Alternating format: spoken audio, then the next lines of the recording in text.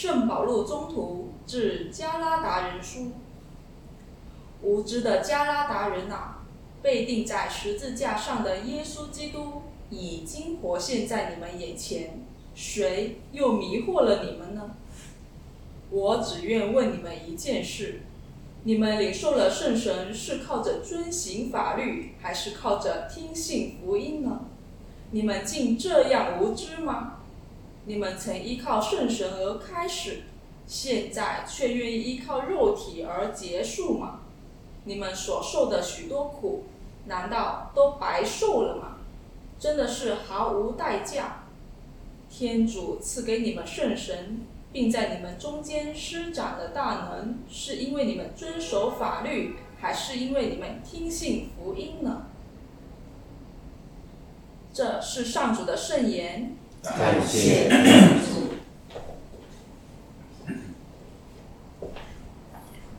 上主，以色列的天主应受赞美，因为他眷顾了他的子民。上主，以色列的天主应受赞美，因为他眷顾了他的子民。他在自己仆人达味的家中，为我们兴起了一位大能的救主。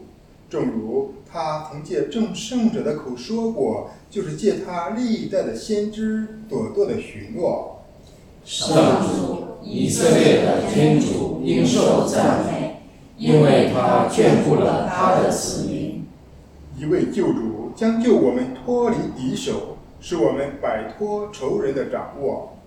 他向我们的祖先广施慈恩，他常念及他的神圣盟约。上主，以色列的天主应受赞美，因为他眷顾了他的子民。他曾向我们的先祖亚巴郎立誓，赐我们脱离敌手，无忧无惧，生活圣洁，行为正直，虔诚事主，终身不渝。上主，以色列的天主应受赞美，因为他眷顾了他的子民。哈利路亚，哈利路亚，哈利路亚，哈利路亚，哈利路亚。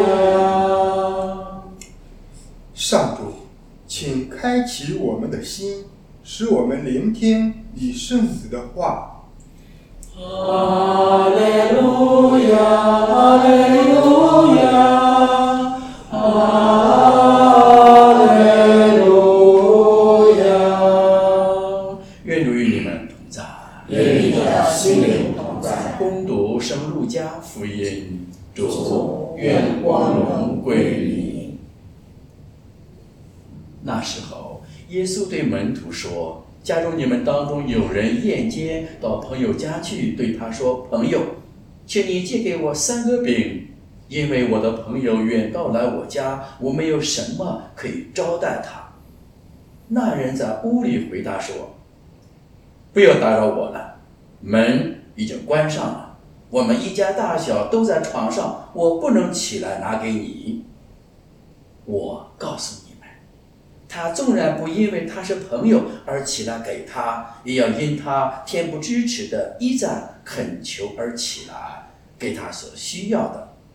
所以我告诉你们，你们求一定会得到，你们找终必找到，你们敲门必会给你们开门。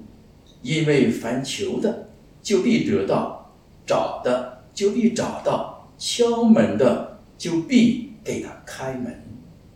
你们当中做父亲的，哪有儿子向他要饼，反而给他石头呢？或是要鱼，反而拿蛇当鱼给他呢？或者要鸡蛋，反把蝎子给他呢？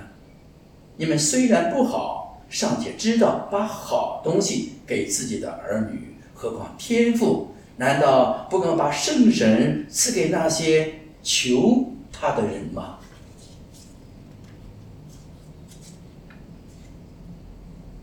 以上是基督的福音。基督，我们赞美你。圣神与福音同行，在圣神中祈祷，是我们今天分享的主题。听清风，我们闻不到清风的味道，但是感觉到清风的来临，尤其今天初秋的到来，让我感觉很舒服，很凉爽。这风的魅力，那么这个风就圣神之风。今天慈母教会需要圣神之风来吹散我们教会内部的雾霾，自私的雾霾，俗化的雾霾，物欲横流的雾霾，享受的雾霾，以及离开祈祷的雾霾。所以今天我们的圣神与福音同行。今天保罗宗徒在写给加拿大的这本书里面告诉我们，圣神与福音同行，福音与圣神同行。没有圣神的启示和感动，福音它没有生命力，只是个文字。没有福音，圣神它无法在载体中感受到向人呼出圣神的呼声。所以福音与圣神，圣神与福音同行。那么这句话告诉我们，在每天的读经当中，每天的感恩圣体当中，我们聆听天主圣言时一定有圣神在。读经员要充满圣神的读，包括读经音，包括搭唱语。所以在我们读经以前，一定要说圣神啊，请来吧，来感动我内心世界，让我在你的召唤引领下，来读出属于圣神的生活的圣言。那么我们每个教友在聆听天主圣言时，以前说主，求你派遣圣神来到我耳朵里边，来到我内心世界里边，让我能够用圣神带领，被圣神带领，聆听属神的天主圣言。这样这台感恩圣祭的天主圣言圣道理这一部分才会充满圣神，让圣神与福音同行，福音与圣神同行。这第一点。第二点，在福音在圣神中祈祷。所以今天路加福音里面告诉我们，那么祈祷，谁在祈祷？我们在祈祷。谁在祈祷？穷人们在祈祷。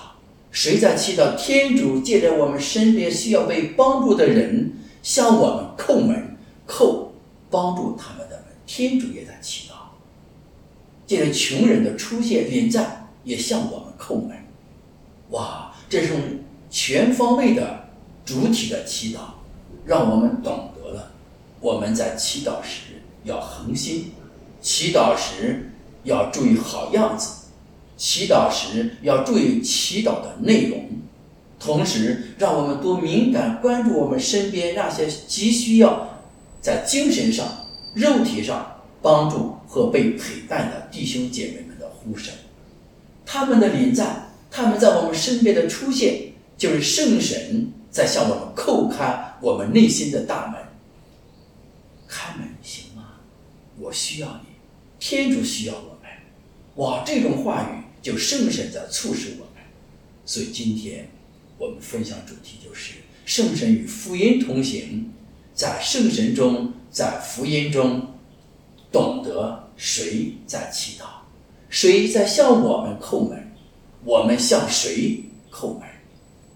只有这样，我们每天早晨会在4点钟、5点钟起床之后，精气神十足的面对每天生活的到来。括号，无论今天生活挑战多大，压力多么大，雾霾多么厉害，我们心中有圣神，心中有福音，心中有祈祷的力量，我们会乘风破浪，在秋风中要扫落叶，在落叶中要归根，在根中要再一次的变为肥料，在肥料中再加上生根发芽，结出丰硕的果实。这就是天主圣神的话。